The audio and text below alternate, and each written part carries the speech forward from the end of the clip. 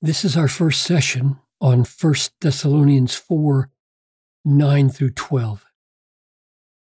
Now, concerning brotherly love, you have no need for anyone to write to you, for you yourselves are God-taught to love one another.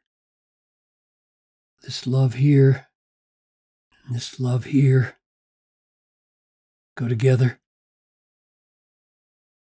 For that indeed is what you are doing to all the brothers. And here the focus, notice, on brothers still throughout Macedonia. But we urge you, brothers, do this more and more. And there's a break because the focus here shifts. And so he's urging them first that they do this more and more. And now I urge you to aspire to live quietly, to mind your own affairs, to work with your hands as we instructed you. And the aim, so that you may walk properly, live in a way that gives no offense before outsiders. So here the focus shifts to outsiders. So this section here instructs them in these practical ways: quietness, minding their own affairs, working with their hands as they instructed them, so that they would walk properly toward outsiders, whereas this is all about brotherly love, as you are doing to all the brothers. So let's focus here in this session and then turn here. Father, as we try to understand in what sense there was no need for anyone to write, and yet he wrote, as we try to understand what's going on in Paul's mind and how he thinks about your work, your being the teacher of the church to love, and how it relates to his writings. Give us your wisdom, Lord. We need wisdom here, lest we make foolish mistakes, somehow ruling out this radical, divine, direct teaching of God, or ruling out the fact that 1 Thessalonians was in fact a God-inspired, God-appointed letter. And I pray this in Jesus' name. Amen. Now, concerning brotherly love, so he brings up, he says, I want to write about this, concerning this. And he didn't have to bring it up. In a sense, they're doing fine. God taught, they are God taught to love one another. But he brought it up. And he brought it up to do two things. One, to say that he doesn't need to bring it up. In other words, to praise them and to give honor to God, and to say, we urge you, brothers, more and more, more and more. So when he says you don't have need for anyone to write to you, that doesn't rule out his writing to say, you're doing great, more, more. So in what sense then don't they need for anyone to write to them, and yet he writes to them? That's the big question. Let's go back in the previous paragraph.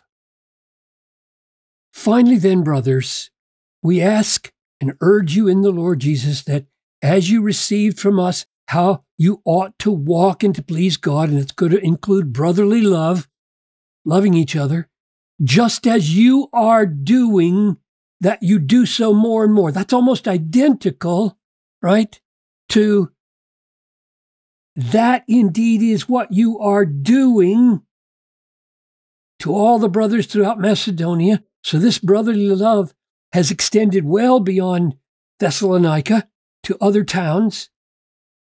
Some kind of practical brotherly helpfulness. We urge you, brothers, more and more. So this more and more here, and this just as you are doing, corresponds to this more and more in verse 1 and just as you are doing. So this is his general approach towards the Thessalonians. They are doing so well, and his letter is not meant to be perceived as rectifying defects, right? When he says, you have no need to anyone to write you, for you yourselves are God taught to love each other, he's saying, if I didn't write this letter, God would go on blessing you and you would continue to be a loving church and God taught. Now, having said that, and having encouraged them in that way, and having honored God's direct involvement in teaching them, nevertheless, we have to realize he did teach them, because even here in this preceding paragraph, you remember he was talking about their sexuality, and he was saying in verse 6 that no one transgress or wrong his brother in this matter. So he wanted to remind them, don't let your sexuality get out of control and lose its tethering to holiness and honor, so that you transgress a brother by intruding upon his marriage relationship. So they are being God taught to love brothers, and that doesn't rule out that this exhortation to do so more and more would include some specifics that would be useful to them. So I don't take you have no need for anyone to write to you to mean if I write to you, it's useless. To not have a need for it means that God's at work in your life. Remember back in 2:13, we also thank God constantly for this, that when you received the word of God, which you heard from us, you accepted it, not as the word of men, but as it is really the word of God, which is at work in you believers. So this, he says, that's really true. When we preach the gospel to you by the Holy Spirit, it went to work in you and is producing love for the brothers. And he wants to really honor that. God is at work by the word.